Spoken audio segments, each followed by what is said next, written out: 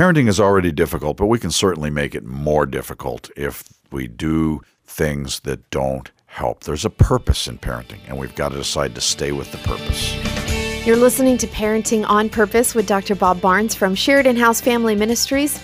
I'm your host, Ruthie J., and what would you say then is the purpose of parenting? Purpose of parenting is to raise a godly adult. If I forget that God knows the plans He has for my children, if I forget that He wove them together in their mother's womb, that He was writing their days before they were, if I forget that He's the one there, and this is difficult, they're on loan to me. I don't own them. He owns them. He died for them. If I don't introduce them to God and raise them, two things here overall. I need to introduce them to God and then give them the discipline to follow God. King David wrote the Psalms. He knew God. But there were just times he didn't have the discipline, and he indulged himself in sin with Bathsheba and other wives, by the way, because other nations, kings had wives, shouldn't I? Little Joseph, my all-time bar none hero, no wife, nothing, living in Potiphar's house in Genesis 39 through 50, and for 11 years, Potiphar's wife chased him around, and he continued to make this statement, how could I do such a thing and sin against God? And that's what made him great, not his MBA from anywhere. What made him great is he knew God and had the personal discipline to not respond to his impulses. He knew how to follow God. So that's the overall purpose of parenting. But if we don't know that, then where do we go to get help to parent? Well, we just, what are other parents doing? And you look at go to schools and parent meetings and, oh, your kids are signing up for soccer. Oh, yeah, okay, that's a good thing. Teamwork and they need to learn that. Oh, music. Oh, they also have to be very musical. Let's put them up in piano lessons as well. And, oh, then we have all these family trips too. Oh, we got to do, all that and all the birthday parties. Make sure we have perfect gifts to send with our kids to their it can drive you insane. Oh, we're the first, your generation, more than mine, let me say, generations that are raising children that actually have anxiety attacks. We're stressing kids out. I have a friend who has out front of his house a koi pond. It just fascinated me that anybody would go to the trouble of having a koi pond. And that koi are these big, fat-looking goldfish things. And so we're walking out. He and I are going for a walk in his front yard. It's a big front yard. And we're talking about it. And he goes out. He says, watch this. And he throws this fish, this food into the kois. And all the kois in the koi pond come to the same place and eat this food. And then he picks up some gravel and throws it in. And they all come and then spit this gravel out. And it's so fun. I mean, they're so programmed to respond to that ripple. And that's what we do as parents. We are. We conform to the pattern of our culture, that Romans 12 thing, conform to the pattern of our culture. And what happens is we get competitive, we conform to the pattern, we see what other parents are doing, rather than stop and think and be purposeful about parenting. What will my children need to know how to do when they leave home? And we miss all that. We don't teach our children to be time managers. We don't teach our children to be money managers. We don't teach our children how to handle their sexuality. We don't teach our children how to sacrifice for others, which is so important in the marriage. We don't teach our children how to handle and manage peer pressure. We don't teach the important things. We don't teach our children how to look at things that they think they are gifted at and pursue doing it. We plug them into everything.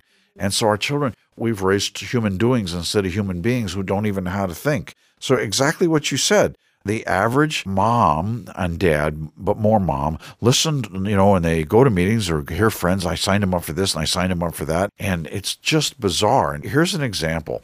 We finished soccer, and when we finished soccer, the dads are talking about travel soccer that comes up next and asking me, am I going to do travel soccer? And this was after another conversation that was even better about what sport you're going to sign them up for next. And I said, I'm not signing them up for travel soccer. Well, what are you doing? You're signing up? No, I'm not. We did it. We're done. We're going home. We have other things to do. And they were baffled by this conversation. So do you do any? No, we do one sport a year. The whole family's here watching this one sport. We're going to tourist sport, tennis next. That's what we're doing. One sport, done. Because I've got other things for this child to be doing with his life. I'm not raising him to be a world-class soccer player. I'm raising him to be a human being. And they came after Roby because he was a great soccer player to do the travel soccer thing. No, we're not doing it.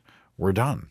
We cram so much in, and I raise somebody who has no idea how to use this great brain and how to make decisions. Now, did Roby beg me for travel soccer? Absolutely. Oh, okay. Oh, yeah. So he really wanted to do it. He really wanted to do it because everybody else was doing it. Do you feel like you deprived him? I think he did for a little bit until I didn't leave it blank. I plugged it in. And, instead of going to soccer in the evenings, those 2 evenings a week, we ended up putting models together. And so we put a model ship together and put a model plane together and put model cars together because I wanted to see if he was an engineer.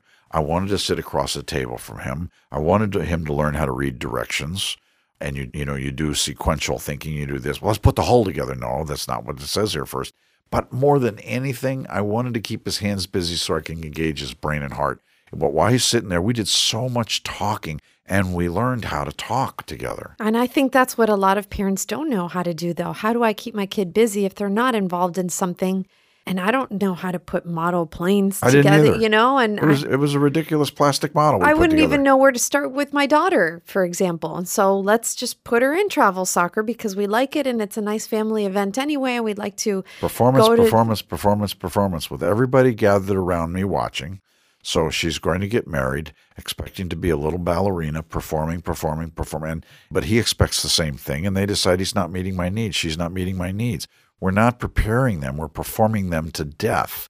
And so that's the one thing. The other thing is parents, the entire family starts to revolve around the sports or performance schedule. And we're traveling here, rather than the entire family needs to revolve around the family. And by the way, guys, the entire family, how do we help mom? Mom is the household engineer.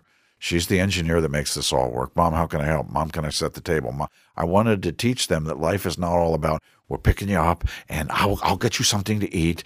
And that's not the adult world. People aren't serving me so that I can be the rock star performing out there. That doesn't work. And that's not marriageable. And that's not preparing them for the adult world. I think there's this incredible pressure, though, also in our culture where our lives completely revolve around the kids. So much so. What a shame. And you've said it many times too. Our social lives were kind of diminished significantly when we were raising kids. And of course, that's natural. You have to take care of the kids and home and all that stuff. But there are some parents where it is the purpose of their existence to serve their children and to make sure their children are amazing. What do you say about that pressure? Because some of it is not bad because you have only 18 years really for this kid to get out of the door good. But, do children accompany you in life sort of, or do you make life all about them? No, they don't. And everything I do, I have to decide how will this raise a godly adult? Back to Joseph. He had to go through 11 years of being a slave to learn how to be a leader. 11 years of being a slave. 11 years of serving others because he was being served. That's what made his older brother so jealous. He was overindulged. Part of this training is it can't wrap around my children. Yes, we had no social life when we had children, but we had no social life when we had children because we did stuff with them. We didn't sit and watch them. We didn't have these chairs that spent days and days year-round where we set up the chairs, the watch my child perform chairs. We didn't. We would go home, we'd make things, we'd do things, we'd have fun at home, we'd be together. It wasn't all about putting them on the stages of life because that doesn't prepare them to be married. That doesn't prepare them to be friends with anybody. Watch me. No, there's no doubt I love sports. Got to go to college for sports. Didn't really get to play anything, but I love sports. But I think at the end of the day, sports are just one little minimal thing. Did Tori take piano lessons? She did. Did she have a recital every year? Yes. Is she a concert pianist today? No. She's awesome today because there's so many other things. I think when we don't know what to do with them, we subcontract them out to other people we think are experts. They're not experts. We subcontract them out. This is my child. God holds me accountable. Did we go for walks? Yes. Did we get a little funny boat that I paid $200 for and put it on the little funny lake behind our house and try to learn how to fish? Yes. Hilarious. We found ways to spend time together rather than just watch my kids perform. But the culture pushes you and pushes you and pushes you. And then all of a sudden you have a 5-year-old and the culture pushes you immensely on how you're going to educate them. You're going to homeschool them, public school them, private school them, Christian school them. Yeah. Mm-hmm. And all these different options. And you get these camps that are coming at you. And they really came at Rosemary because she, the thought was, okay, she was an educator. So obviously, and she was homeschooled. Obviously, she's going to homeschool. Now, I love homeschool. I think it's great. We didn't homeschool our kids. It was wrong for us. God put us in a situation where I put my kids in Christian school. I got an extra job on the weekends to do that. I wanted Rosemary home, and she wanted to be the household engineer, engineering our schedules and thinking because I'm working hard and I'm reacting. Well, so-and-so's doing this, and so should we be doing that? And she helped me sit up at night think, what's the end result of that? What do we get from that benefits more than our children being with us and us doing something together as a family? running around like that, what could be the benefit more than playing Monopoly, learning how to win, learning how to lose, laughing? And, I would come with my game face, sometimes a visor on my head, like this is serious business. I just want them to laugh. But I want to have fun. But I want to teach them how to win and lose. But I want to be together. I want to be together. And so I think and I believe there are 5 general things you can do that will make parenting an already difficult, challenging job more difficult. And one is to conform to the pattern of the culture and look at the culture and see what they're doing. And the culture has decided that they have deified education. And the culture has decided they've deified some of the universities of our land.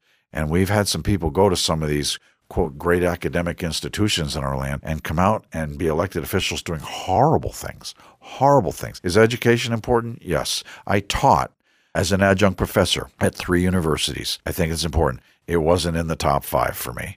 Education's important, but there's so many more important things that I'm training my children towards. And so I just think we need to sit back and think, are you letting the culture raise your child? Are you letting the culture make the decisions for your child? Or are you deciding we will not divide and conquer their schedules and drop them off and pick them up and drop them off and pick them up and, oh, let me kiss you goodnight. It's the first time I've seen you really touched your little body tonight. So let me give you a kiss. I'll walk up and say your prayers with you. That's it?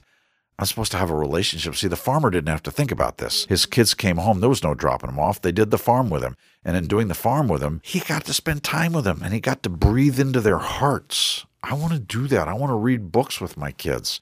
I want to do those things we did. But I could have easily conformed to the pattern of this culture. I could have easily gotten competitive. If I wasn't forced to think about parenting because I was forced to think about parenting because we're here at Sheridan House helping raise kids and because I have a brilliant wife who would constantly say, so is that going to end up being more valuable for our children than time with us?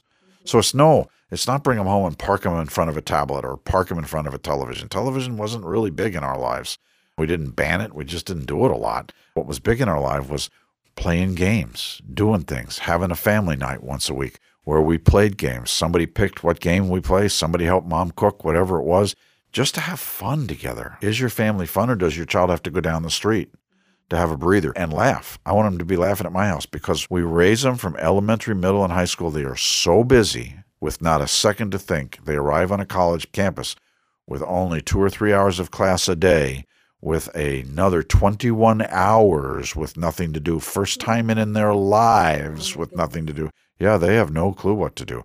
Little wonder they get in trouble and walk away. And another issue is that we as parents are so busy as well. I mean, we have to work hard to make sure that we can afford the car payments and have everything and those vacations every year and meet the expectations of ourselves. And, we're not comparing with anybody else, but I also want a nice vacation and a nice car, just like my neighbor, Yeah. And so we overwork ourselves too, and we're late. So one parent's taking care of everything else. And it's just there's a dynamic there that there's a lack of balance sometimes, and it's hard to get back into balance. It is. And it requires some thinking, and it requires sometimes an entire weekend shut down. Let's just talk.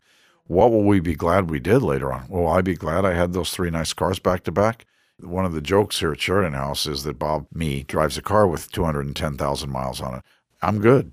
It's works. All good. And that I can't let that define me, even though, I'm the fundraiser, so I do end up driving around with people that have really nice cars. It's okay. It's all okay.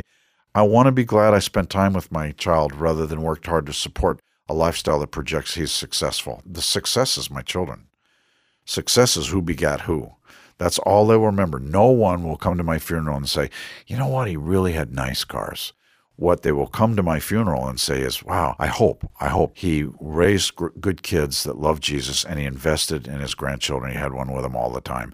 That's what I want them to say. Who begat who? That's the project. I have these children on loan. I will have to give them back to him, and they're his children. I cannot let the culture dictate my parenting. I do that, and it becomes so much more difficult. You've been listening to Parenting on Purpose with Dr. Bob Barnes from Sheridan House Family Ministries. If you want to find out more about Sheridan House, go online and see all the resources that are available there, too. All the proceeds go to help the children's homes. Go to shfm.org, short for Sheridan House Family Ministries. And if you enjoyed today's program, you want to share it on social media, you have a question to ask, or you want to search. Sometimes we'll spend a day on a topic, but there's a whole week that we have spent kind of really dissecting into it. You can do searches for that online at parentingonpurpose.org.